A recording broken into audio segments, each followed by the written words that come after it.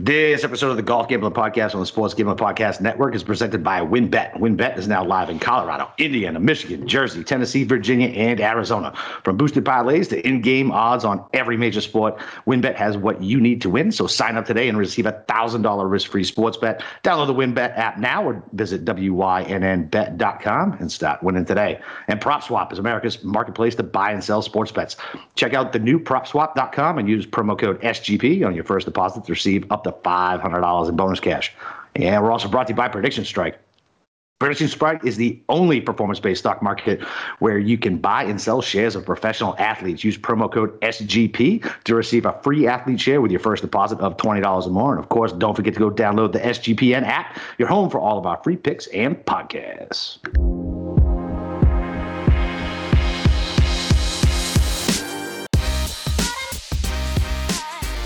All right, welcome back, D-Gens. I am back from parts unknown, Universal, with my children, which might as well has been a jungle. I'm with the god of golf himself, Steve Sherman. We got a special guest with us right off the jump tonight, Mr. Andy Lack. What's up, buddy? What's going on, guys? Hey, Capper, can we talk about this Pats game for a second? Yes. Yes. Right out of the gate. Yes. Fine. So Cowboys Pats was the side, right? Like we can agree on that, even though they didn't come. Because I know you were like, why are you betting my Patriots? Yeah. So as a principle, I never say the right side is a bet that lost. Okay. Yeah, I get that. So okay. It's just because there's so many like touts on Twitter and everywhere else, like it was the right side. I don't care. I'm like, motherfucker, you still lost. Like it is what it is, right? And that's not directed at you. But like at the same point, they were lucky. The Cowboys could have hung 40 on him. Wilson dropped that ball.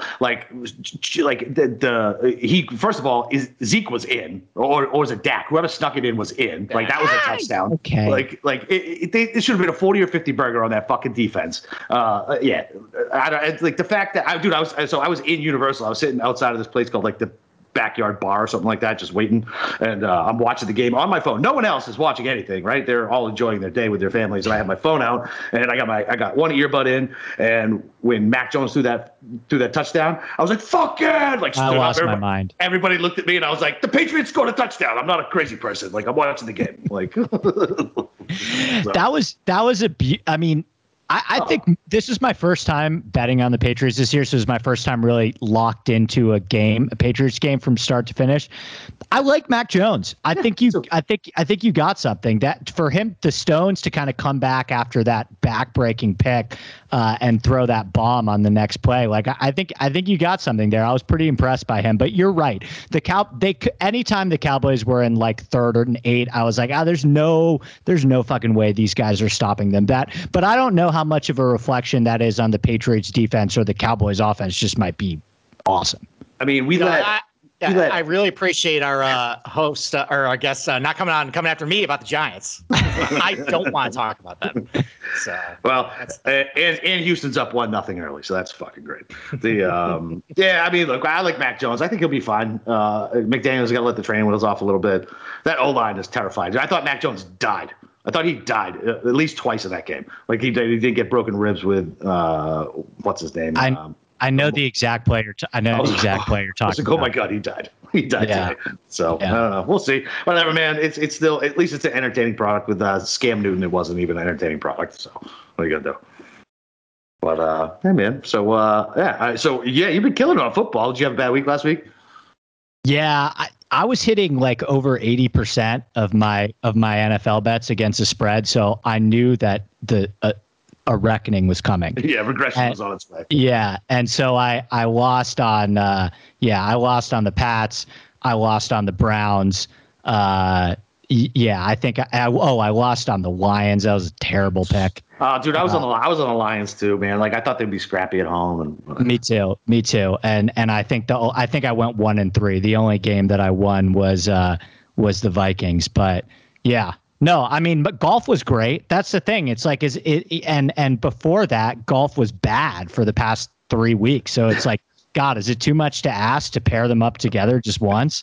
Yes, it is. All right, so you were the guy who lost about 10 strokes putting last week, and then with the NFL, you're going to bounce back. I hope so, man. I hope so. So why don't we transition to golf, and not make this the NFL, doing a Patriots podcast. Yeah, exactly. So if you guys ever listen to Andy, I mean, he definitely is one of the smartest minds in the golf industry. He loves, breaking down golf courses, getting in real big detail. So yeah, I guess I got to ask you, why don't we just go right into your wheelhouse? So why don't you give us the hottest Japanese golf architecture take you have, just right off the top of your head? If they could play every PGA Tour tournament in Japan, I think the PGA Tour would be better. I think this is, sure. I'm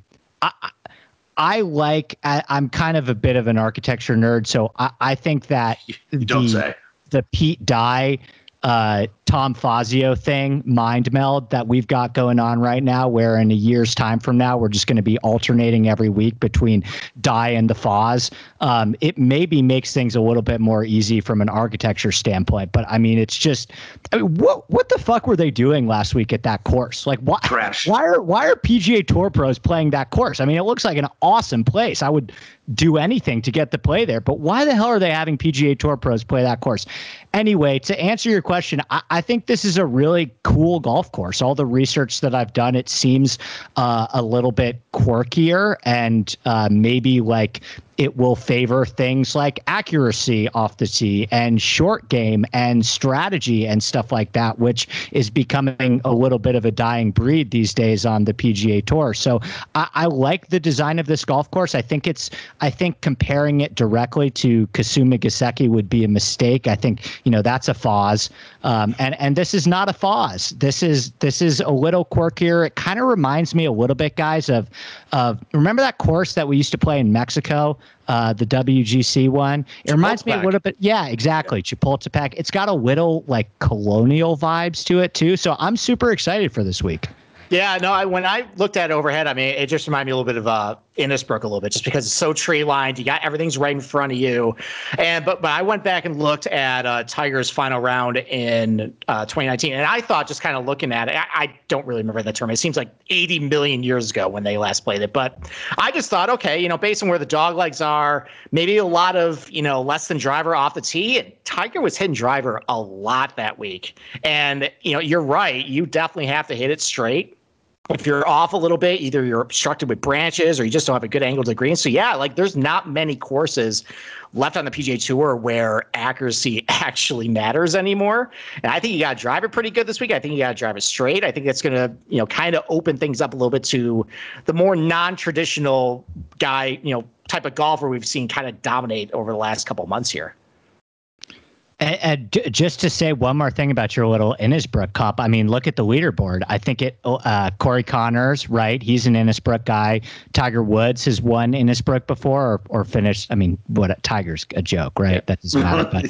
But, but Woodland also too, right? So I think there is something there. I agree with you. I was looking at Innisbrook a little bit too.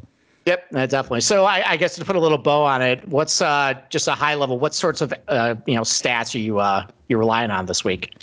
So what's interesting to me is, and this is another reason why I like this course. You never see this stuff on the PGA Tour. Is all of the par fours are either super long or really short, right? So I think it's going to be a lot of long irons and wedges. So you have these 5 par fours that measure above like 475 yards, right? So, I mean, those for a PGA Tour pro, they're still hitting a 6 or 7 or 8 iron in sometimes. But I think you're going to have a lot more approach shots from the 175 to 200 yard plus range, and then add in 3 par fives that should be reachable, I believe, or at least 2 of them should be reachable. And then you have a lot of shorter par fours as well, where there's going to be scoring opportunities and you're going to have some wedges in your hand. So kind of the things that I'm looking at is guys who pound greens, right? It's easy to say iron game every single week, but if we can specifically kind of hone, but the greens are smaller. So I do think that there's a greater emphasis on approach than just, any other week. And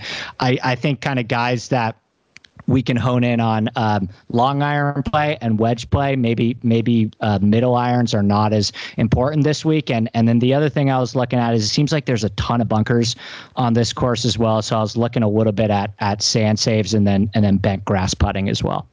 Kokrak isn't in the field this week, so we don't have to worry about him finding a bunker and shooting a fucking 8 on every time he gets into one. My God. Jesus Christ, he was fucking kidding last week.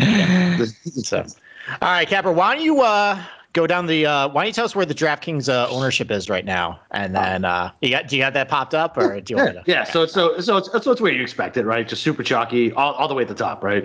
Morikawa and Xander both over 20%.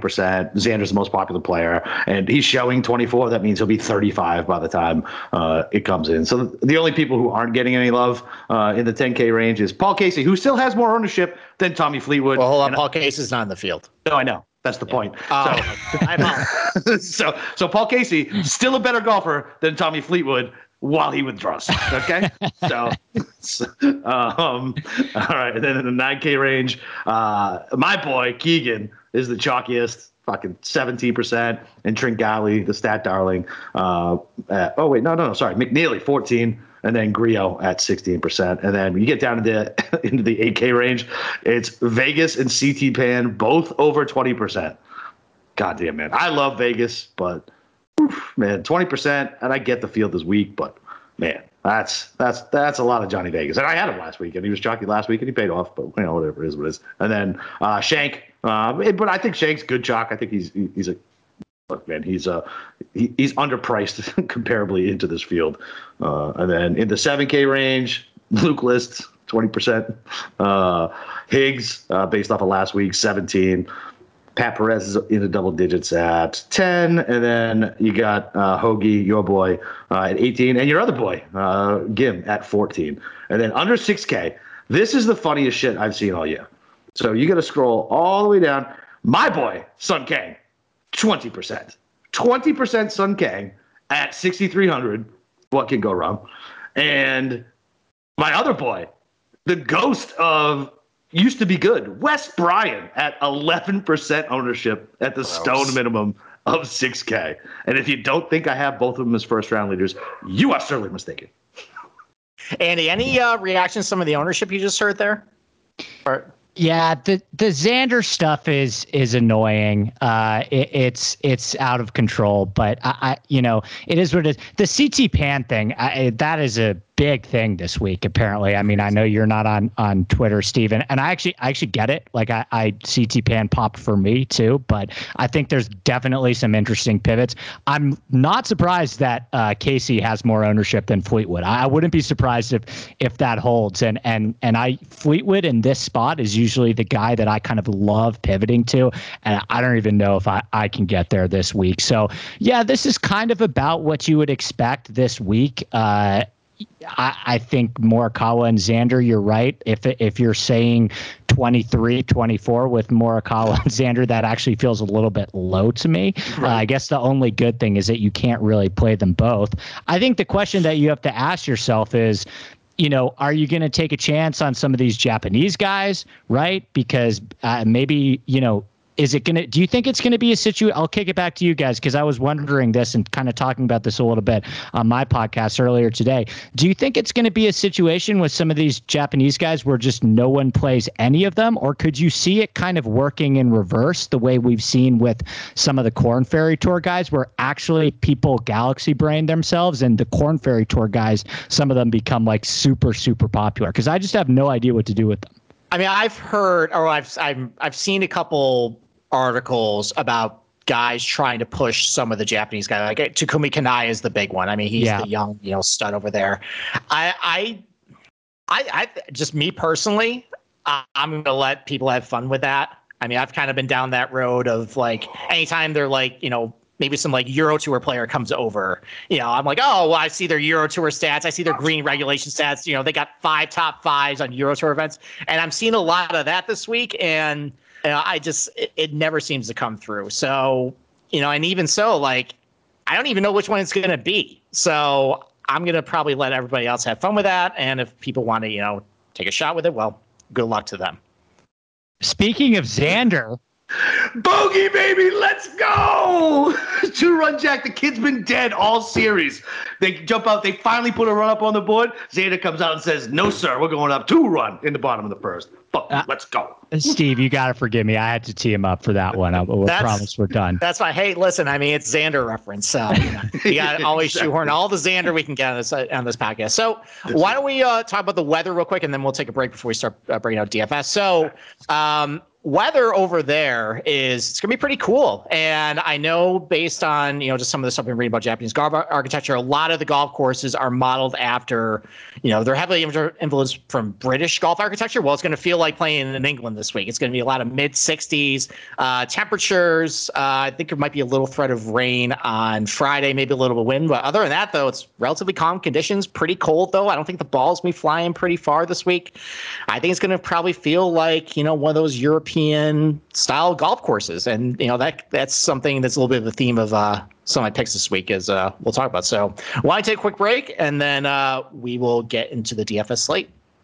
All right. Well, listen, we got to talk to you guys about WinBet. Listen, if you're ready to win money and boost your odds, WinBet is now live in Arizona, Colorado, Indiana, Michigan, Jersey, Tennessee, and Virginia. Still not Florida. Way to go, DeSantis. We're bringing the excitement to Win Las Vegas to online sports betting and casino play. Exclusive rewards are right at your fingertips. Get in on all your favorite teams, players, and sports. Great promos, odds, and payouts are happening right now at winbet.com. From boosted parlays to live in-game odds on every major sport, we got what you need to win today. If you're ready to play, which you should be, go sign up today to receive a special offer, a risk-free $1,000 sports bet. Download Bet Win, download the WinBet app, or visit wynnbet.com to start winning today. I say this every time I read this ad. If somebody's listening to this and lives in one of these states and doesn't take advantage of a $1,000 risk-free sports bet, they're out of their mind. No, absolutely. I mean, we're using shady offshores because we live in states that don't allow us to have fun. Yeah, they cap me after they cap me. I'm like, get the fuck out of here. Well, like I said, that's a common because you hit 125-1 first round leader a couple weeks ago. That's why they capped it. Like, who's this sharp guy? Yeah. I mean, they have no problem me redepositing. I promise you that. Yeah, you gave it all back last week. I gave it all back plus some. I mean, that's just how it's just play money until I take it out, man. It's just play money until I take it. It's just numbers on a screen. They just move from one person to another. All right, why don't we get to DFS late? Let's start above $10,000. We got Kyle Morikawa at 11.2. You got Xander at 11,000. Will Zalatoris at 10.5. Hideki Matsuyama at 10.3 and Tommy Fleetwood at 10,000. So let's start with our guest, Andy. You got to pick one guy in this range to play. Who are you taking? Well, I'm playing Xander, but taking all bias out of it, I think Zalatoris might be the guy. I think that he is the guy that not a lot of people are talking about. And I know that on paper, maybe this doesn't scream Zalatoris course to you, but I don't know. He's the number one player in this entire field in proximity from 200 yards plus. And I actually think there's going to be a lot of shots from over 200 yards. I tend to like Zalatoris on, longer and more difficult courses. And this course isn't long on paper, but I think it plays a lot longer than it actually does. Zalatoris pounds greens. And I think he's very long off the tee, and he kind of, I think he's going to do well on those longer par fours, and for how long he is, he keeps the ball in play as well. So I think if we're talking ownership and factoring all that in, I think Zalatoris is probably the play. I'm going to play Xander, though. I'm going to play them both and try and fit them into the same lineup sometimes, but I'm going to play Xander, and Zalatoris would be my guys. Okay. Yeah, I mean, all that makes sense. And you can fit both of them in. I mean, you definitely can. You just gotta be grimy. And there's a couple of guys down low that I'm sure we'll talk about that'll hit it. But the thing that scares me about Will Z is just, God, he's so bad at putting. Like, he's bad. He's just bad at putting. And let me transition right into my guy, Hideki. So, same thing, right? Abysmal putter. He lost 9 strokes putting last week.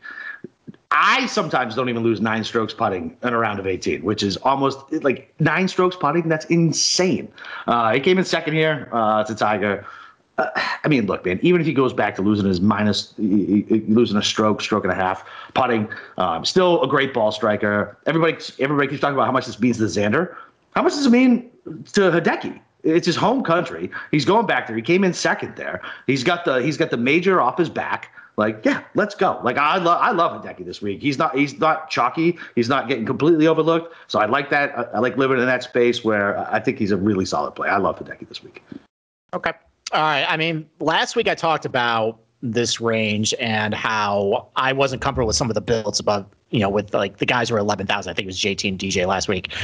This week I didn't really have a problem with that. I think, with Morikawa or Schauffele, I didn't have a problem with building the lineup that I like. So, I mean, for me, I'm not there with the outright price for them. That's just, I'm not betting 6-1 on either of them. So I guess with DFS, I'm probably going to, hop on the chalk there and then try to diversify somewhere else. So the question for me, is it Morikawa and Schauffele? And the tiebreaker is, when I think about Xander Schauffele, I mean, he's a great player, but I think of him more of like a bigger ballpark golf course. And I think, and Andy, you made reference to this earlier. I think there's a temptation to try and compare this to Kasumi Gasecki. It's really not that.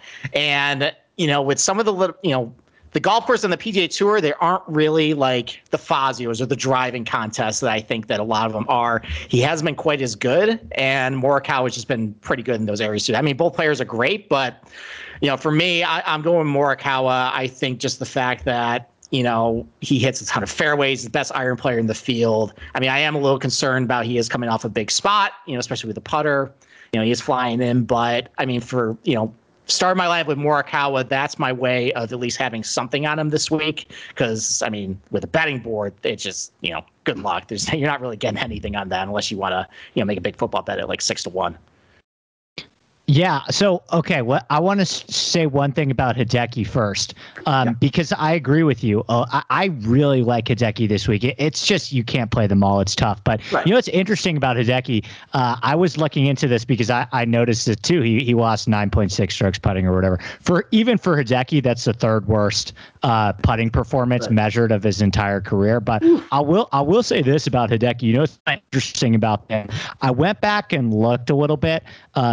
When he tends to bottom out, it kind of just comes back. Like it'll start going really bad for a while, and then it'll hit like rock bottom. And I think it's safe to say that he's at rock bottom right now with minus 9.4. He lost minus 9.4 at the Memorial earlier this year, and then he came back the very next week and actually gained strokes putting. So maybe it's darkest before dawn with Hideki, and I could totally see that. The thing with Hideki though is I've seen a lot of Hideki. I think that there's a decent chance he'll mirror Morikawa and Xander ownership. Maybe I'm wrong, but I think he'll get up there close, and for good reason, right? It's like the thing that people don't realize about Hideki in Japan, like the guy is Tiger Woods. He is literally a rock star over there, and you could kind of look at that as a negative and say, it's going to be more of a distraction. There's all this pressure, but I mean, the dude finished second at this tournament in 2019 and almost won the Olympic gold medal as well. So he seems to rise to the occasion, actually.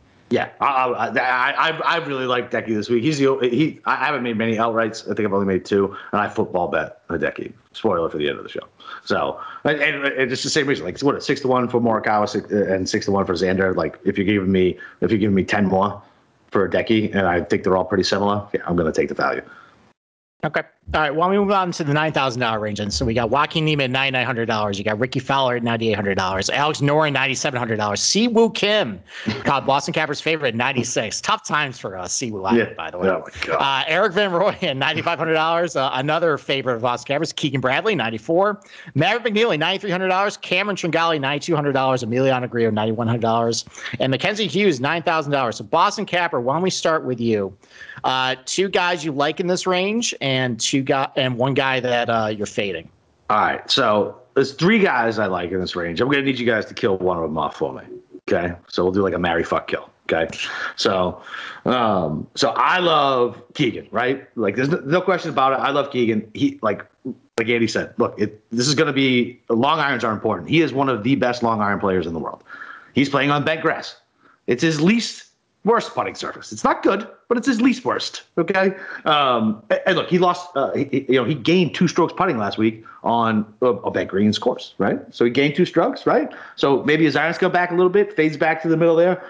I like it, man. If his irons come back a little bit, I'm just a sucker for Keegan, so whatever. And then Noren, it's his best putting surface is bent green. Everybody was in love with him. He was on fire until this last time he came out. Like, I mean, I don't know. I like to jump on when people are jumping off. It seems like people are jumping off. His ownership's under 10%. Everybody was all about him until he shit the bed last week. So I'm going to jump back on. And then McNeely. Andy said it too. Like small greens, putts really well on pure surfaces. I like McNeely. So those are my three guys. I know I can't have all three. I can't. So who would you guys kill out of that? Steve, start with you. I'm killing McNeely. Okay. Yeah, I mean, I think with him, well, I mean, his iron play isn't all that great historically. I mean, he is pretty good off the tee. I don't know. He's good off the tee. I think just a gut call of McNeely. I don't know. I don't think I like gut call. All right, I'll take it. Whatever. All right, Andy, who would you kill?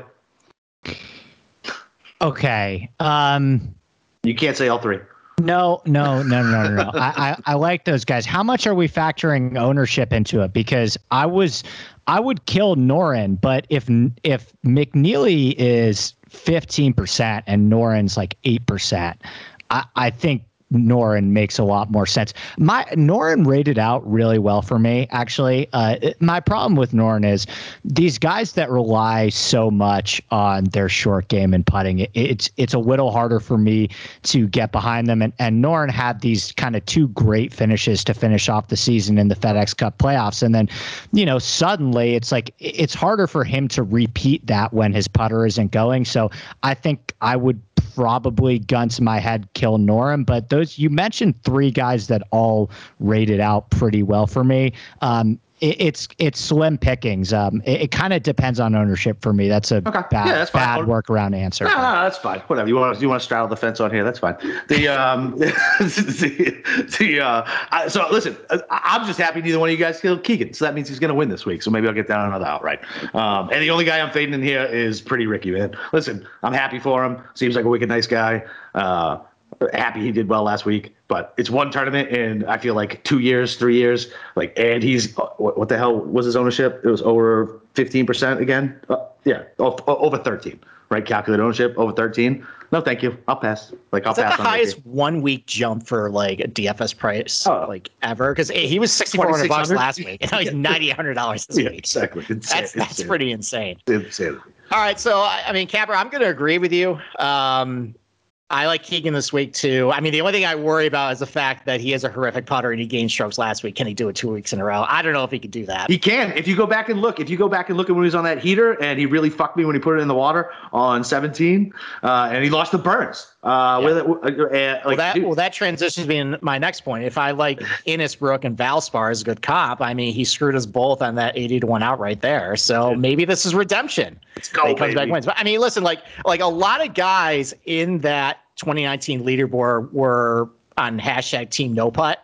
Like you had, like Corey Connors on that list. Like Ben On was on that top 10 too. And I mean, Keegan Bradley's the vice president of the, of that team. So yeah, so I like him. I like another guy, hashtag Team No Putt, Emiliano Grillo. I know he's popular this week, but I mean, the ball straight number is just really good with him. He's actually not been a huge train wreck putting lately either. And he's not awful with the bent grass. I mean, loses a little bit, but I mean, for Grillo, that's not bad. And he tends to eat up a lot of these positional golf courses on the PGA Tour. He also tends to be in contention in a lot of these mid-strength PGA Tour fields as well.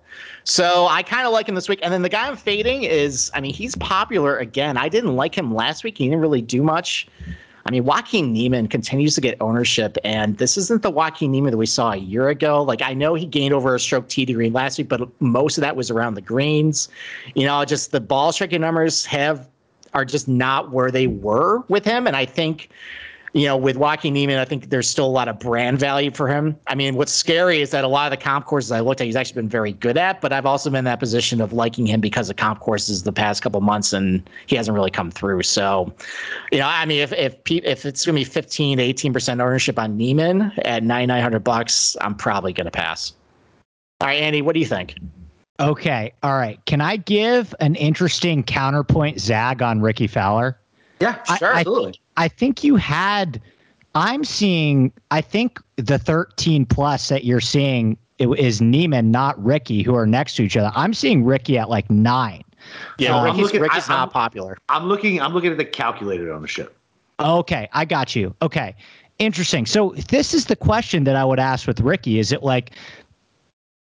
this a potential situation where everyone just galaxy brains themselves because it's so jarring to see him be a 7,000 guy and turn into a 10,000 guy, and he becomes not popular? Because I have to say, that wasn't smoke and mirrors at all. I've seen Ricky when he finished 8th at the PGA Championship and he gained 8 strokes short game and putting. Okay, we knew that was non-repeatable. The dude led an elite field tee to green, and I got a chance to watch a lot of that tournament. It looked like his swing was a little bit different. It looked like some of the changes that he had been working on with Tillery he just seemed a lot more comfortable than I've seen in a while. So listen, I think if there's a situation where if no one plays Ricky, I'm going to play somebody that gained 9 strokes from tee to green last week. I'm down. I will happily play Ricky at single digits ownerships if everyone is no way, we can't do Ricky because he was 7,000 this week and 9,000 last week. Well, guess what? It's a terrible fucking field. And guess what? No one else in the elite field gained 9 strokes from tee to green, right? So if Ricky's single digit ownership, I would play him. If he's super popular, I wouldn't. I'm going to side with Steve as the other guy. I like Griot this week. And I have a theory. I have a theory to what you're kind of going with, Steve, with the team no putt thing. I think on these courses and we kind of went down this rabbit hole last time when you were on my podcast, and I kind of put some more thought into it. And it's I think it really helps the really bad putters and the really good putters, right? Because the really bad putters, these greens seem to be so smooth. I mean, I remember at the Olympics, right? It's kind of like a staple of Japanese architecture where they pride themselves so much on the maintenance of their courses, right? And you see these putts dropping from the announcers at the Olympics were losing their minds, right? Because another 20-footer drops in. I think you might be onto something with the worst putters, because I think if you kind of hit your line on these putts, you're going to be able to drop some. And I like the way Griot's hitting the ball. So again, maybe if he's a little bit more popular, that worries me. But I was looking at Griot too, man. And then my fade, it's tough. I'm not playing Siwoo. No. I'm not playing EVR. I'm not playing Tringali either. But the guys that I'm completely opposed to are those two guys at 89 and 88 at 20%. Is that so? I'm cheating. I know I'm cheating. We're talking about the nines, but Vegas and CT Pan at 20%. No. No. All right, I'm definitely with you on that. But that was cheating, and as a Patriots fan, I do support it. So, all right. Well, before we get into the 8K range that he jumped into early, listen, got to talk to you about PropSwap. It's America's marketplace to buy and sell sports bets. The MLB playoffs are in full swing, and the Red Sox are dominating, baby. And PropSwap is your home for the best World Series futures. All season long, PropSwappers have been finding the best odds in the country because you're buying directly from the other bettors like yourself. Use promo code SGP on your first deposit, and PropSwap will double it up to $500. Double the cash means double the odds. If you love sports betting, you need to be using PropSwap. Every ticket purchased on PropSwap can be resold at any time, so your bet doesn't need to win in order to make money. It just needs to improve. Thousands of bettors across the country every day are shopping for tickets on PropSwap. So go get started today by going to PropSwap.com or download the PropSwap app. PropSwap is where America buys and sells sports bets. All right. Why don't we go down to the $8,000 range? I guess I'll kick it off right here. So, I mean, I'm with you, Andy, especially the CT Pan love. It's just everybody seems to be pounding, going to him this week. And I'm going to move off that. But there's a couple guys below them that are hitting the ball, just as good as CT Pan lately, and is getting a little bit less ownership. I mean, Cage Lee still has some ownership, but I like him. I mean, he's pretty good off the tee, pretty good, and his iron's pretty good lately. He's a fairly accurate driver too, and I think that's going to help him this week. So I like him. And then right below him, Carlos Ortiz is hitting the shit out of the ball lately. I mean, the problem with him though, he's been a mess around the green, a mess putter. But I mean, if I'm just going and hashtag team no putt, I think it's a type of, what I noticed at this event last time was the really good ball strikers just separate themselves from the really bad ones. And I think I think there's going to be a huge discrepancy between like how guys perform ball striking this week. And I think the ball strikers are just going to have, a bigger advantage than I think what happened last week, where just everybody was hitting fairways, everybody was hitting greens. So yeah, I like Ortiz this week. And then Chris Kirk at $8,100. Like, this is the type of golf course, one of these positional, shorter tracks where, even though he doesn't gain a lot of strokes off the tee, I know he's going to keep it in play, and hit the fairway. He's a decent iron player. He is coming off a big putting week, but he's a volatile putter. I've seen a lot of big putting performances and a lot of like bad ones. So even though he's kind of, average for PGA Tour standards as far as strokes gain, I know that he has some big weeks in him. So, and I don't think he's getting a whole lot of ownership. I think a lot of ownership is going to Adam Schenk right above him, who I like this week, but I mean, just ownership, I'm going to go away from him. So yeah, it's KH, Lee, Ortiz, and Kirk. And then my fave is just Pan. I mean, I've been around the block, and when everybody is just jumping on this guy who, listen, he's putting up great stats, but I almost feel like there's a lot of push because he was a silver medalist at the Olympics that's driving this. No thanks. I'm going to pass on that. So, all right, Andy, why don't you said who you didn't like. Who do you like in this range? Okay, you got the guy, Steve. It's Carlos Ortiz. Carlos Ortiz, I think, is the guy this week. He's been hitting the ball really well, as you mentioned. I mean, I'm a little bit worried about the short game and putting as well, but I started thinking about it even just more so when you were just talking. Like, you even look at the Olympics leaderboard, and it's like Hideki is not a good putter. Rory wasn't putting well at all. Okay, Xander is a decent putter, but not elite, and a bunch of those other guys, Colin Morikawa and stuff like that. I think that bad putting may be a little bit mitigated here, and I just love the way that Ortiz is hitting the ball. I think he sets up really well for this course. Keep in mind too, like he was third going into the final round at the Olympics. I'm not even talking about that as like a comp course, just like the idea of these guys having a little bit more experience and routine playing in Japan. I think that is something that you can look at that's applicable. And he shot a final round 78, right? So I'm willing to forgive that. He was in contention all throughout that tournament heading into Sunday, and the wheels kind of came off. But I like the way that Ortiz sets up well for this course. Good driver of the ball, good with his long irons, keeps the ball in play off the tee. He would be my guy. And then the other thing is Wallace. I'm playing Matt Wallace, and I think that, I'm a little surprised I bet Matt Wallace as well, and I was a little surprised to see his name in the betting market and in DraftKings for that matter, surrounded by the Adam Shanks of the world. Like, I think we're talking about a guy that, remember, everyone was slamming this guy to win the PGA Championship at like 90-1. He was like the most popular guy to win the PGA Championship, and people even did it at the U.S. Open too. I remember I was one of them too. And like, The guy's 70-1 now in this field, and he's 8,000, not garnering a ton of ownership. And it's not like he's just had a bunch of random Euro events, right? Like, he finished 14th at the Shriners and hit the ball great. So I think Matt Wallace and Ortiz are the two guys for me. Okay.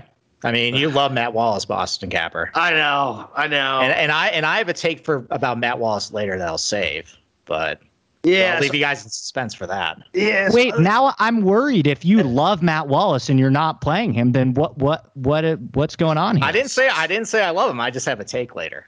No, but Capper I do, and so it's just the scar tissue. Right. So and he did do good at the Shriners, and he still might end up he's definitely not a fade for me. He's somebody who I looked at with the number, and everything you said is right. It is a short field, and if it's going to be English weather, like when Steve said English weather earlier, I was like, God damn it. Like, I was like, So that's somebody that I was toying with back and forth, and yeah, I mean, he gained in everything. I mean, his biggest was approach. He's fine. He's always been fine off the tee. He got squirrely, like I think at Memorial or something like that. But yeah, I mean, I can see myself playing Wallace. If you like Wallace too, God damn it, man. I lost a chunk of money with him. But so yeah, I'm fine with Wallace at 8K. I love Shank, dude. I don't give a shit. I used to play him. He was my favorite dumpster dive go to. 6,700, 6,500. Just make fucking cuts and get me through. You know what I mean? I love Shank. He's been playing really well. He's a fine mid to long iron player. But his best surface is bent by a little tiny bit over Bermuda. It does terrify me that he gained over 8 strokes putting last week at the same. Yeah, come on, man. That's. I know. But listen, but I have a history with this dude. And he's been playing well. He used to be my cut maker. He was always my last guy in my lineup. If he was in $66 to $6,700, boom, no brainer, throw him in. He made 25 cuts in a row at one point. And he's a solid player. He can make birdies, and there's no chance. I don't know. This race is really wonky for me. I was hoping you guys would lead a little bit because I love Ortiz, and now I think I might move on to Wallace as well. Fuck, god damn it! I know he's just gonna burn me again. This is like the hot girlfriend that giving you chlamydia 3 times. You're like, this time she's gonna be different. No, she's not. Steve, you have a gripe with Wallace. I know you well enough to know now. I can just tell. It's in your holster, and you're just waiting for it. You're such a nice guy. You're trying to be polite, but I know. So I have access to the Euro Tour data, and I think there's a story behind it that I think we need to talk about a little later, though. We'll talk about it, though. Fine, whatever. And then, so that's it.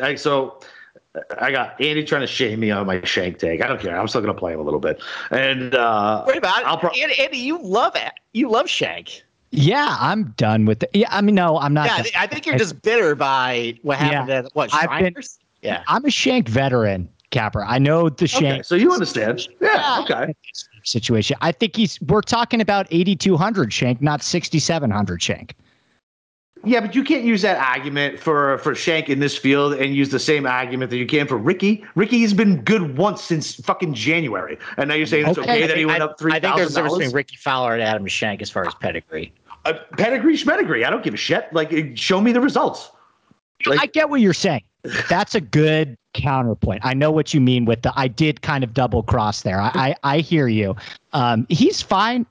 Shank's fine. I'm not going to play a guy that just had a spike putting week. There's too many examples of going off the rails the next week. I know. And look, and Wallace is a nice pivot there. He really is. Fuck. I'm gonna play him. I'm gonna end up playing a lot of him. I'm gonna blame you if it goes wrong, but I'll give you all the credit if it goes right. All right. So that we didn't talk about Hoffman. Has anybody got any feeling on Hoffman at 8,500 in this field? Or Lanto? Lanto's a great long iron player. I don't. He sprays the ball though. I know off the tee. He's terrible. I don't know if I love him here. That could go really poorly for him if he's just clanking around the trees. And as far as Hoffman goes, I don't know. The ball striking's really tailed off on him. He didn't hit the ball good last week. I mean, I got lucky cashing a matchup over Brian Harmon because Brian Harmon was worse than Hoffman last week. So I got lucky, and I don't know. I mean, he's historically he's been good at these types of courses. I don't think I can go back to him this week. Okay. I'm good.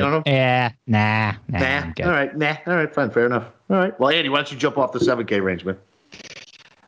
Okay, so this is interesting because I love Norlander, but if Norlander is 22% or even 15%, that's a red flag situation for me. Pat Perez was just popping in all of the numbers that I ran, and I have a little bit of a difficult time trusting it.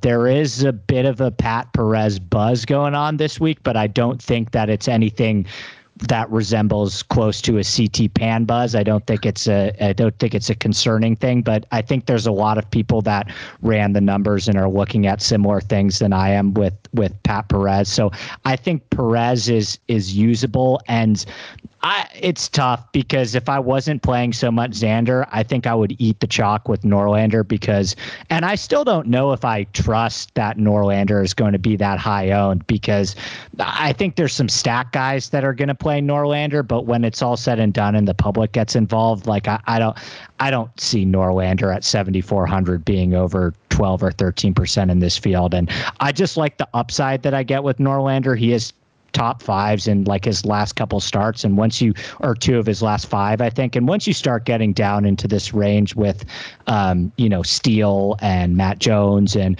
Hoagie, like I don't see the top five upside that I see with Norlander. I think he was another guy that went over for the Olympics as well. So at least he's got some experience playing in the Tokyo area, and maybe he got a little bit of a routine down and can build on that for next week. I think that's probably it for me. Norlander and Perez would be the two guys that I have the most interest in the sevens. Okay. All right, Boston Capper, what about you? So I'm like him. I want to play Norlander, and it just depends on my build, how chalky I can get with it. Depends on who I'm going to pair him with. It's all the things he said about Norlander. Same thing. And then I thought about playing Harry Higgs, because he's my type of guy, right? But look, he played well last week. Problem is, same thing. Same thing with Shank, right? He gained like 6 strokes putting, right? Everything else was kind of shit. But most of the time, he's not crazy off the tee. I really think it was because he was fucking hungover. Like, I really do. Like, I mean, he hasn't lost strokes off the tee since July, and like whatever. So I'm fine with him at that price. Like whatever. And I like Harry Higgs. So I mean, look, it's as simple as that with me sometimes. Like I'll just play him because I got a good feel about him. But I actually like Pat Perez, and it's funny because.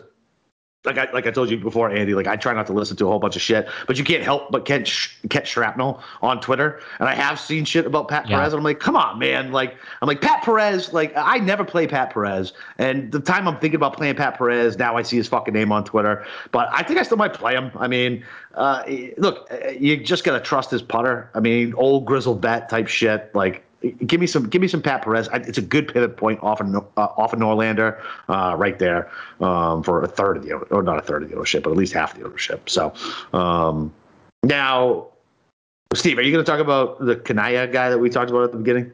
No, I mean, like I mentioned, Does anybody have a take I know on him? I know his name. There's no stats behind it, and I'm just gonna avoid all those Japanese guys. Like even like with Kanaya, like there's been buzz on him before. Like he's played PGA Tour events. He's played the Masters, majors, and it didn't go well for him. I think even in 2019 the ZOZO, I think there was buzz on him. He finished T40. So I'm not gonna take that risk. So the counterpoint to Pat Perez, and I remember last year. Because I was caught with all the models and the ball striking, and Pat Perez looks really good. And you point out to me, well, how many rounds has he played lately? And Pat Perez withdrew from his last tournament, and then September in the fortnight he got cut. Yeah. So I think, well, yes, I mean, listen, Pat Perez looks great in all the models and everything. Like this is Pat Perez we're talking about here, and sometimes with the injury risk, maybe it's a long flight over. We'll see with him. But does this count as a coastal course? Because it's technically an island. It's pretty inland. Technically it's an island. It is technically an island. I guess you're right. So I mean, I wanted to find a good pivot in this range, and it's tough. Like, I mean, I like the pedigree of Brandon Grace. He's playing so bad. Like, I mean, I know historically he's played these types of golf courses pretty well, but I don't know if I trust him. Like, I mean, I'm usually a sucker for Sebastian Munoz, but he's a mess lately. I mean, Brendan Steele doesn't really give me any, inspiration either. Like, I looked at him. So, unfortunately, I guess like I'm kind of left with some of the more popular guys, hoping they don't bust my face. I guess Luke List, more team hashtag no putt. I mean, the ball striking numbers look great. He tends to do really well. And like you think of him as a bomber, but he's had pretty good track record in some of these other positional golf courses too on the PGA Tour. So I like him. I'm always stuck for Doug Gim. He's lost so many strokes off the tee. He's been driving the ball bad. He's had a couple weeks off. Everything else has been okay with him. Even the putter's starting to come around with him. I don't know. I'm hoping that in 2 weeks he fixed what happened. Maybe he saw his coach, or maybe his dad shook him down and said, hey, stop coming over the top with your driver. All right, so it's him. And then I think those are really the only two. I don't like this range at all. I tended to go more into the sixes because I don't really see. I mean, I agree with you. I like Henrik Norlander, but the ownership is just really high. Like, he tends to be someone I'd rather just do a bet on, like a positional prop, and just have that just, go to shit if he burns, instead of just wasting 50% of my lineups if I use them. Yeah. All right. why don't we take another break and then we'll finish up with DraftKings. All right, sounds good. Well, listen, if you guys are pulling out your hair like Astros fans are right now, Keeps offers a simple, stress-free way to keep your hair. Convenient, virtual doctor consultations and medications delivered straight to your door every 3 months. You don't even got to leave your house.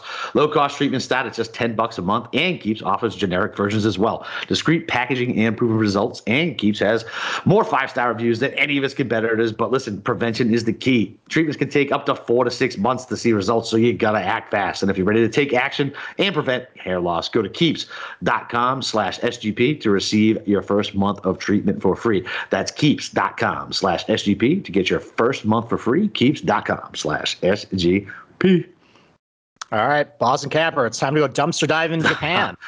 I mean, the 7K range was stinky enough. Like the 6K range, I actually feel like there's better people in the 6K range. I guess it's probably influenced by the price too. Like, all right, well, if I'm going to grab him at 73, I might as well grab this guy at that. So Troy Merritt, right? Let's start at the top. Yeah, exactly. So this guy, it's a no-cut event, and this dude scores in DK, right? And that's all I'm looking for with somebody in the 6,900. I need somebody who goes out and makes birdies. The only thing that worries me is that he used to be really wild off the tee. Seemed like he kind of fixed it a little bit, and then the Shriners numbers look pretty bad, right? But I don't give a fuck. It's $6,900. Troy Merritt, gut call. Let's go.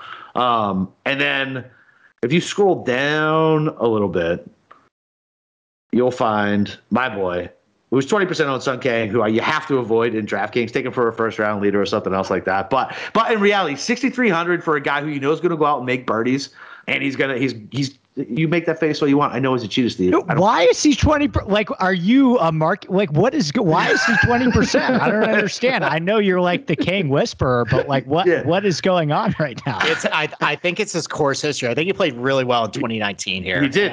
I think people are just desperate for anything at this range. And he played well at what the fuck is that course? I don't know.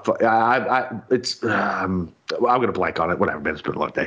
But there's another correlating course. It's a TPC course that he played well at. Anyway, it doesn't matter. Whatever. He's $6,300. He's gonna go out and make you fucking birdies. Whatever. Like 20%. You can't play him if you're chalky anywhere else, though. That's it. You just can't. I mean, what could go wrong with 20% of that? But here's somebody I want to ask you guys about. So one, like Wes Bryant over 10%. I would typically play him, but just because I have a weird, strange love for him. He made me money at some point. Don't remember when, but he's always been my guy for whatever reason. All right. Sean Norris just won last week in Japan, right? I think so. He's not really on my radar. He's 6K. He just won in Japan. Yeah, I think he took the place of Paul Casey. Sweet. Field. I don't care. He just won in Japan. He didn't have to take the red eye. Right? All right, so he's comfortable. He's been drinking sake, eating fucking good food, gets to stay. Fucking 3.5% owned, 6K stone minimum. You want to get Morikawa and fucking Will Z in there, and you don't want to have to play anybody else in this range? Why not take the guy who just won last week? Okay, nice. Grabbing a guy as a ceiling. So, I mean, hey, listen. I mean, it is no cut event, so no cut. I don't have to worry about this dude flaming. He can only go up. Yeah, exactly. All right. I mean, I guess the guys I tried to find in this range are just guys who I think aren't going to get in too much trouble off the tee. Maybe can make a couple putts on bent grass. Tend to do kind of well in these shorterish tracks. So, I mean, I'm with you on Troy Merritt too. I think he has some popularity, which is probably a little scary. I mean, he played all right at the Sanderson. He played all right. They offered Dunhill, so I think it was T27 over there. So I like him. Roger Sloan's another guy who tends to do okay at these types of golf courses. He's pretty safe off the tee. He's okay with his irons. He's struggled with them lately, but I don't know. I'm kind of grasping for straws here. I mean, of course, it's a $6,000 range at the ZOZO. I mean, the janitor of #Team No Putt, Matthew Neesmith, is $6,500. I mean, at least the ball striking's been okay with him. So I don't know. I mean, I think with a lot of these, I'm just looking for guys who I think aren't going to be total disasters, tee to green, and those are my three. So Andy, who you like? Okay, so what? Let me just give you some Kyle Stanley stuff real quick because it's really fascinating to me. So this guy, I'm looking at his last 36 rounds. He's 6th off the tee. He's 3rd in approach. He's 3rd in good drives gained, which basically just means how many times do you hit a drive and then you hit the green in regulation from that drive, right? It's kind of a stat that helps you hone in on guys that basically keep themselves out of trouble off the tee and have a pretty decent iron game to match. Yeah. Okay. So 2nd in fairways gained, right, which is another one that kind of helps us hone in a little bit better on accuracy as well. 4th in proximity from 200 yards plus as well in this field. 7th in greens and regulation gained, right? So these are like better than Morikawa numbers, by the way. Obviously Morikawa's playing in better fields and stuff like that, but anyway. So he's the only guy in this field who's top 10 in approach and off the tee. He's the only guy in this field who's top 5 in every single driving accuracy stat that I'm looking at and long iron play. Now, he's the worst putter on the PGA Tour. Like he's actually created a gap at this point, like the way that Morikawa has created a little bit of a gap with his iron play. Stanley is on that track to create a gap with his putting. There's going to be a week where dumb luck is going to strike, and it may not be this week, but I think sticking with the theory that maybe this course devalues putting a little bit and maybe he'll hit his line and see some more fall in, and it'll give him some confidence. I will say this about Stanley historically. He will lose strokes putting in around 15 out of 16 starts, but then the one time that he gain, he'll gain over 2 or 3 strokes putting. So I think that it's slim pickings down here, but there's going to be a week where you're going to strike gold with Kyle Stanley. You're probably a fool to try it every week, but on a weird one like this, where maybe there's a little bit of devalued putting and it's a course where you got to be accurate off the tee. I told you I liked Colonial. He finished 8th at Colonial. So I think I'm going to bite the bullet and do a little Kyle Stanley. The only other guy that real quick. Didn't we say Valspar was similar as well? Yes. All right, so that's the last time Stanley has gained strokes putting. 4.3 strokes he gained. It's been that long. It's been that long. That was a different era. Yeah. Geez.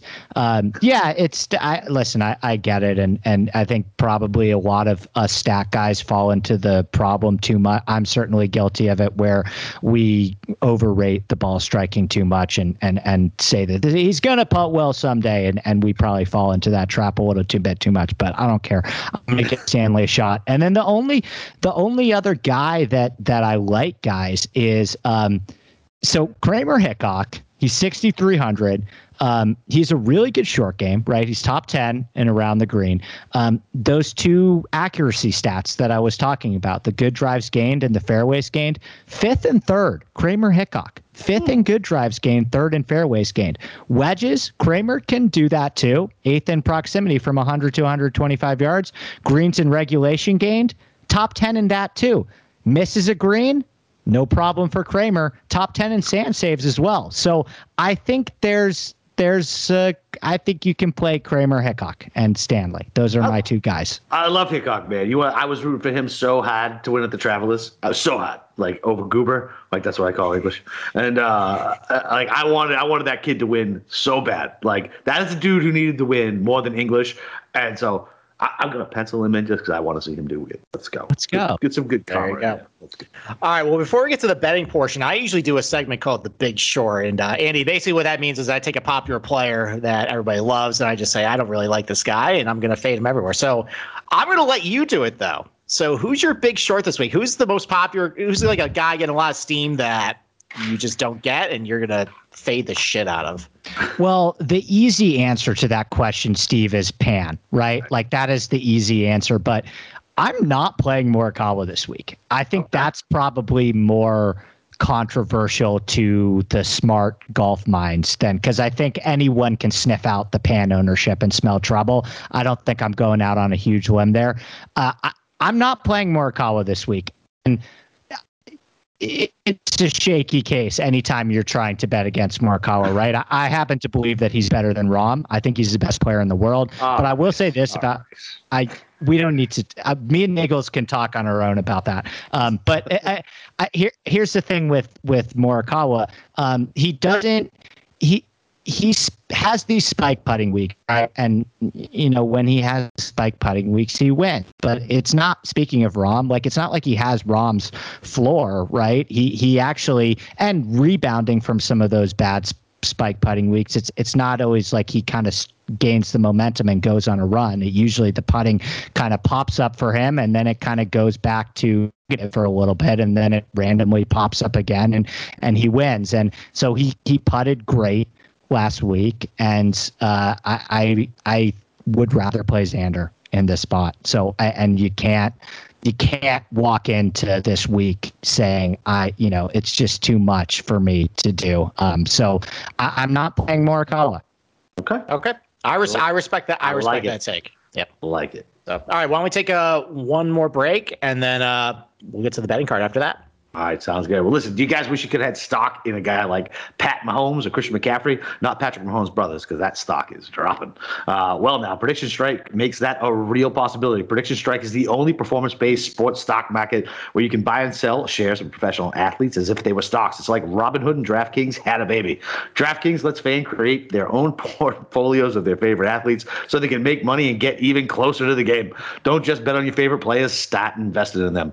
Simply download Prediction Strike's new and easy to use app from the App Store, or sign up at predictionstrike.com to create an account and use promo code SGP. Then deposit the funds to buy, sell, and hold shares of your favorite players just like you would real stocks. The value of the players will change based upon game performance and supply and demand, so you can trade your shares of players at any time as long as they're not currently in a game. So go sign up with promo code SGP to receive a free athlete share with your first deposit of $20 or more. All right. Betting card time. Right. So, Boston Gabber, why don't you lead it off? Why don't we start with head-to-head matchups? Okay. What do you got this week? All right. So I'm actually down on 4 already. So I paid heavy juice on this one, and I hate that. That's always a good start. Yeah. So, and especially the fact that that Andy just made him his Big Short. But I took Morikawa over Vegas. And it was only -140. What? How was that a matchup? Thank you. I was like, listen, I don't give a fuck. What shady offshore book? Yeah, where are you seeing that? So man? I can't say because we don't have it, but I'll tell you when we hang up. Is that a Venezuelan book? No, it's the one we used to have share together. Oh, okay. That'll be nameless. That makes sense then. Yeah, okay. Exactly. Yeah, Andy, I'll tell you where after. And then the easiest bet of the week: Bradley over Flash and Fleetwood, plus money, plus 110. Keegan Bradley over fucking Fleetwood. I know it's not American soil, but it's still not European soil, and Fleetwood is trash. And then this is another easy one. These were very easy, and Steve knows I typically don't go very quickly on pre-tournament matchups. I like my in-round matchups. But Griot over Siwoo at -110. Yes, please. Thank you. Kim has been, and I love Siwoo. He was a capo. He's shelved now. He's just a soldier. But good Lord, man.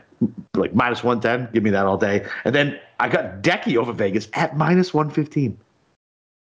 Jesus. Bad lines. I was like, there has to be something wrong with it. That has to be they must have some Venezuelan money coming in there to pump up Vegas's odds. There has to be. I'm like, I kept seeing these things. And I love Vegas. You guys know I love Vegas. But I'm like, dude, this is ridiculous. -115 for Hideki over Venezuela. That was a football bet. Decky over Vegas was. Right. I might have to get a VPN so I get back on this book. Just tell me what you want to bet. Just tell me what you want to bet. All right. You might get a Venmo. Pretty sure. Yeah, me too, man. Jeez. All right, Andy. What about some head-to-heads you like?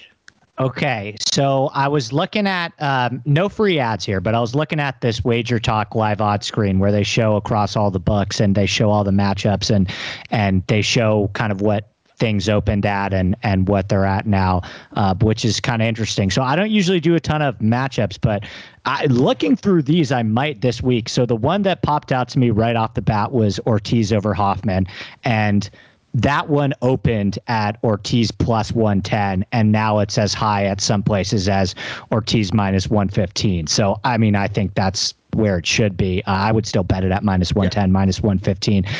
The other one that I'm going to play is Wallace over Hughes. Again, Wallace opened as a dog in that one, and smarter, cooler heads prevailed, and now he's a slight favorite.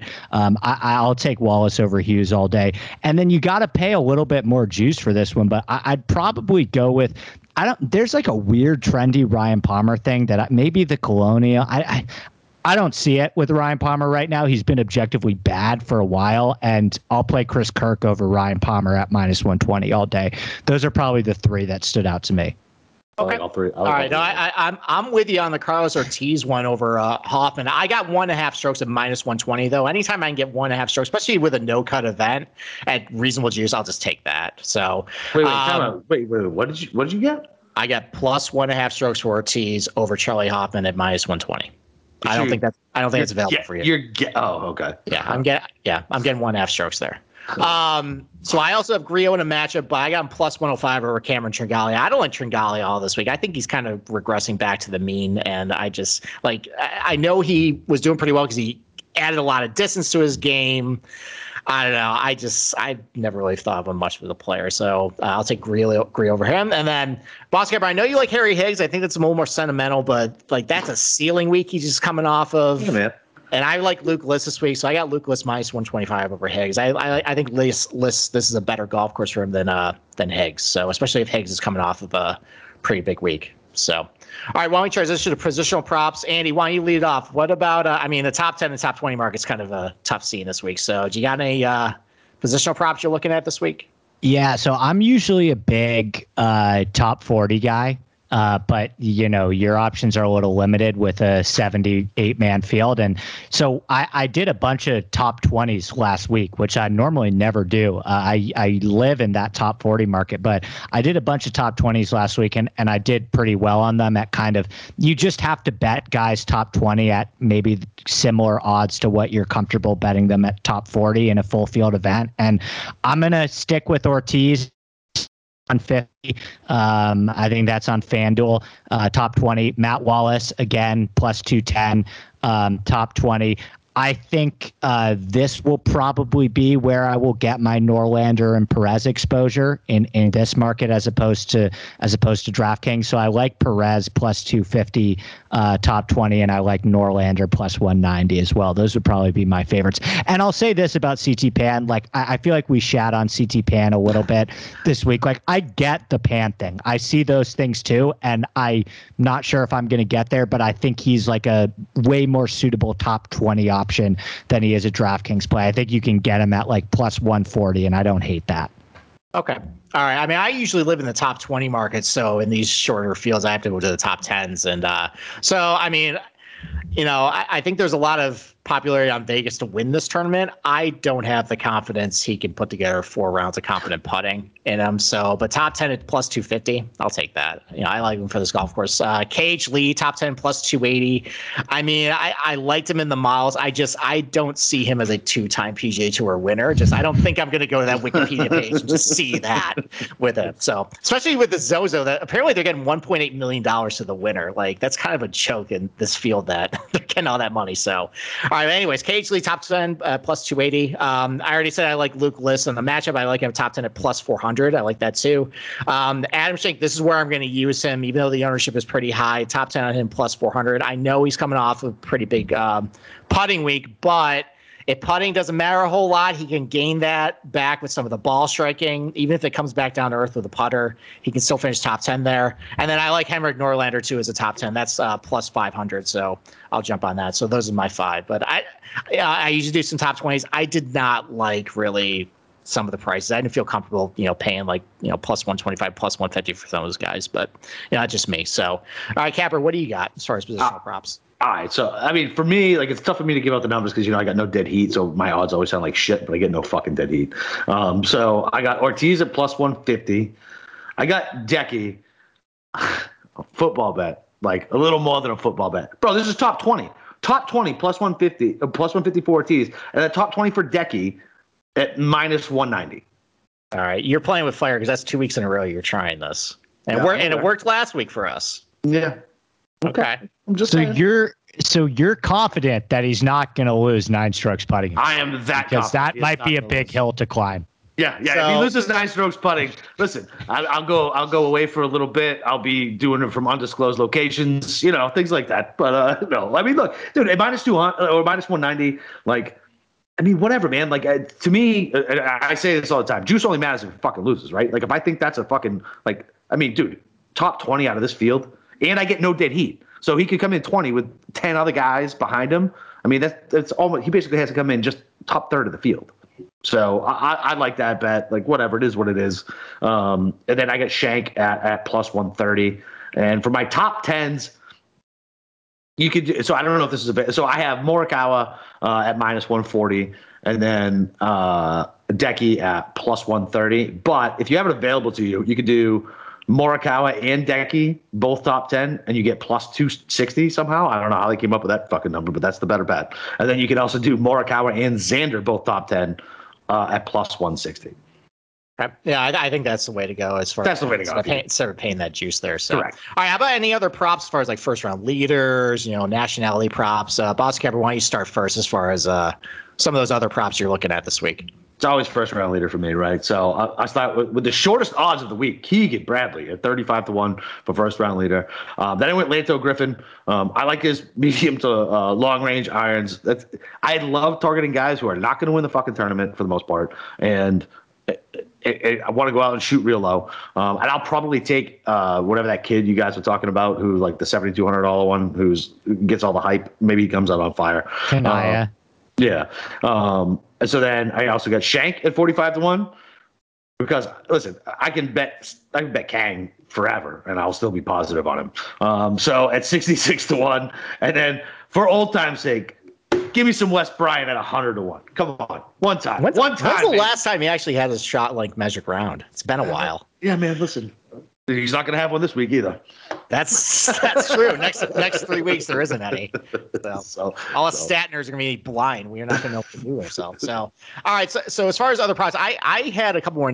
I usually don't do nationality props, but there was a couple I liked this week. So I didn't have available top Japanese player, so I had to go with top Asian. But if you have top Japanese player, it's basically Hideki plus 110 against the entire Japanese field. Oof.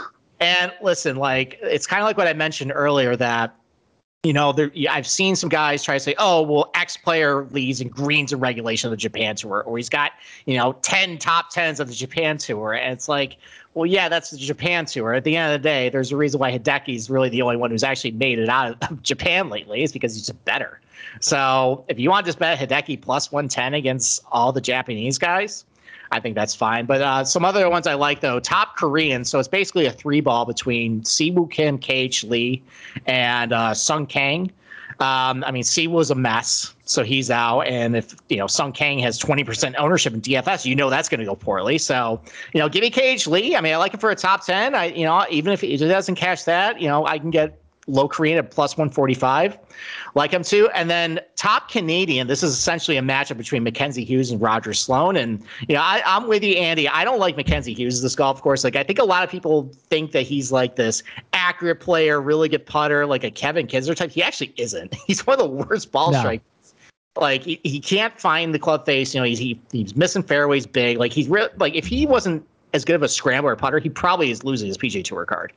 So, Roger Sloan, I don't love the stats, but I think he's a little more consistent ball striker. It's relative, compared to everybody else. So I got Roger Sloan, top Canadian, minus 105. It's more of just, I think Mackenzie Hughes is going to bomb out and finish like 55th or something.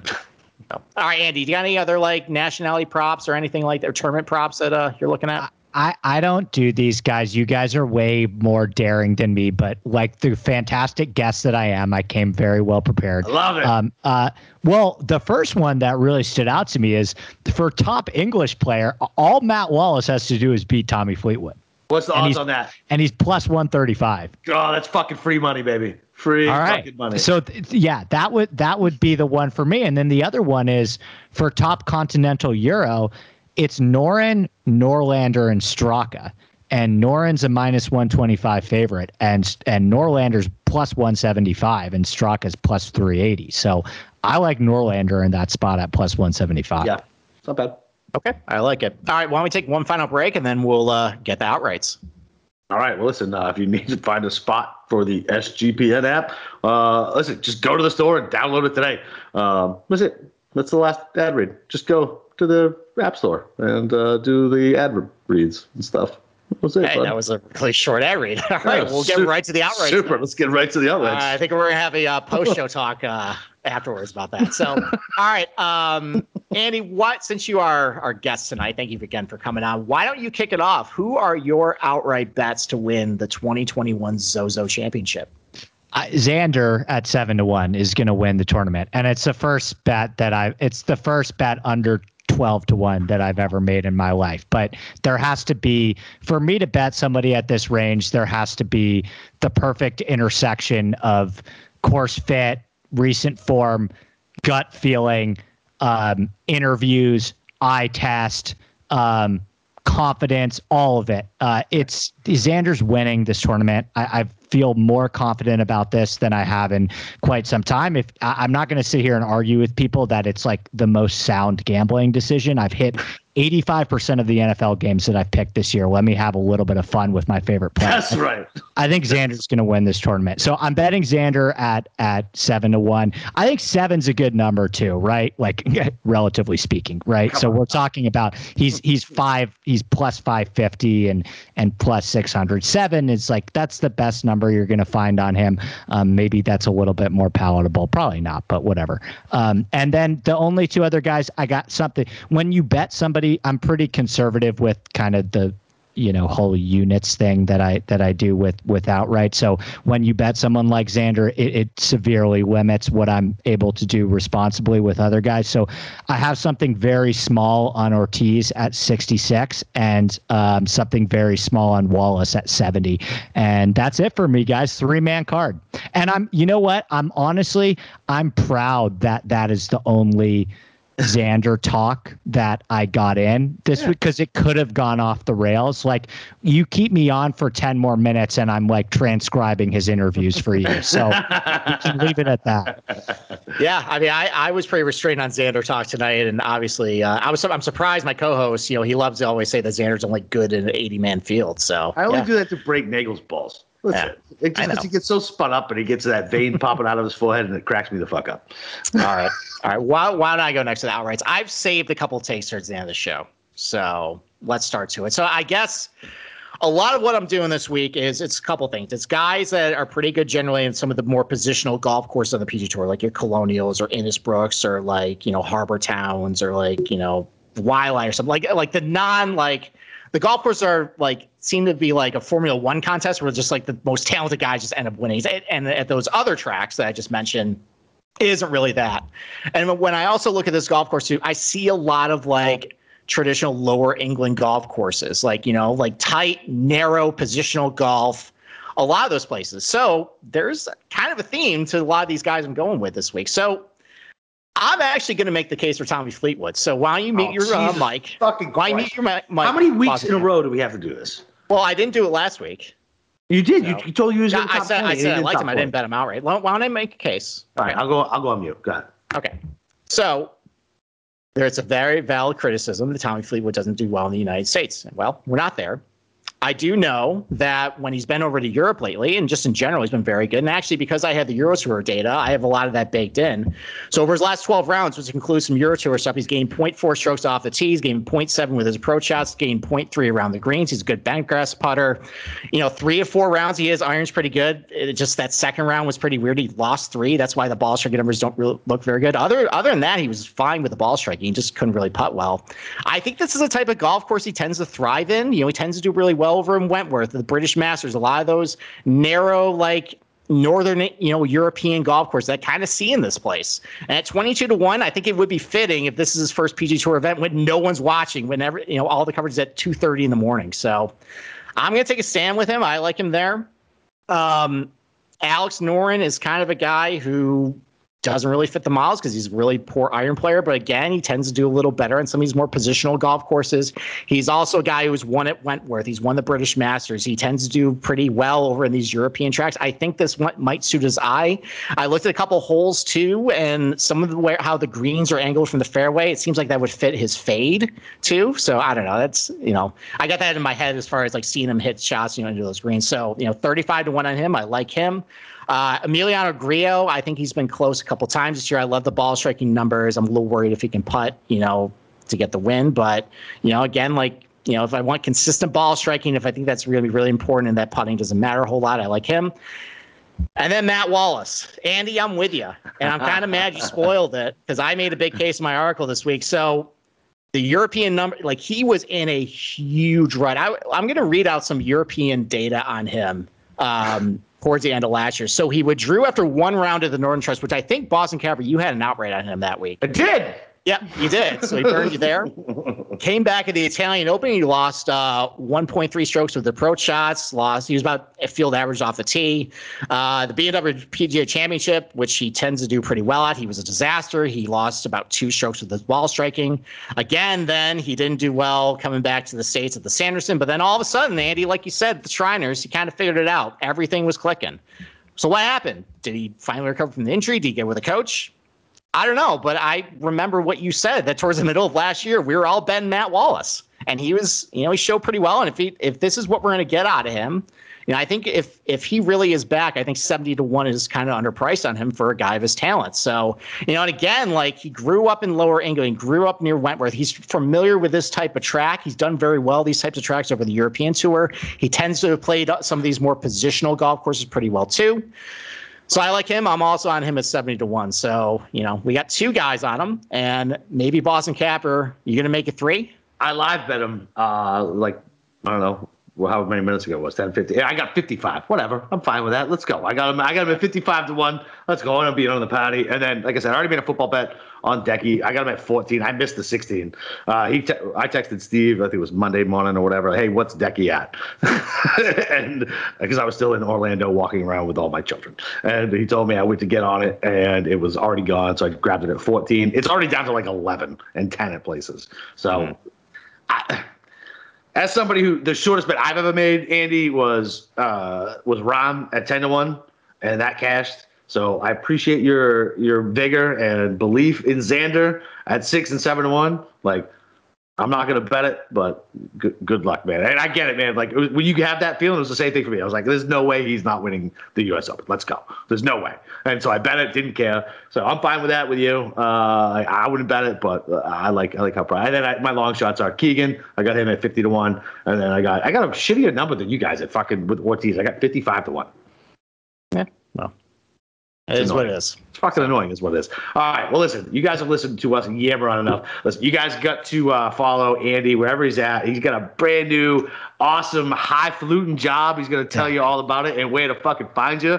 He was slumming it with us down here with the D-Gens, which is the proper term, not daring, D-Gens. So, Andy, tell everybody all your projects, man, where they can find you, where they can follow you, and where they can harass you. Thanks, man. ADP Lack Sports on Twitter is probably the best place to find me. I tweet.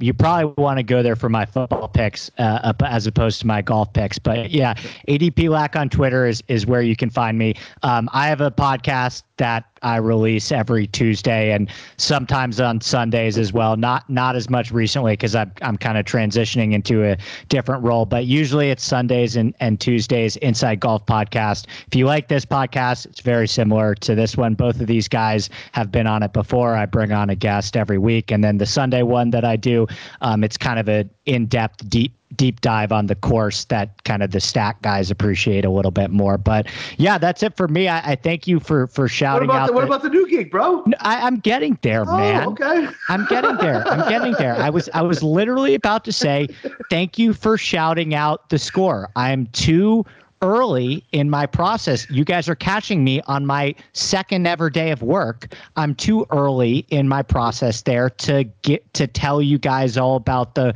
writing I'm doing there and stuff. I don't know yet, right? So it's big things ahead. Teaser Come in, score, download the Score app. I'm really excited about where their golf coverage is going to go, but I'm learning the ropes right now. So just listen to my podcast and follow me on Twitter, and you'll see the things coming with the Score in due time, guys. All right. I love it. All right, Steve, you got anything else, buddy? No, that's it. I enjoy, or I'm looking forward to, being an insomniac and get up at 1 a.m. and live betting stuff that I probably shouldn't. I know you'll be up with me, Boston Cap. I'm up anyway. That's what I'm saying. Yeah. Like, it starts at 11:30. I'm like, shit. That's what. Like, that's my prime time, baby. Like, my bankroll is gonna be fucking toast with this thing. God help your bankroll. Exactly. All right. Well, for Andy, Steve, myself, Boston Capper. Hey, Jay, nice 4th and 1 call. Just want to throw that out to you. And, yeah, that's it, man. Listen, let's go break them books this week, and that's it, man. Let's go.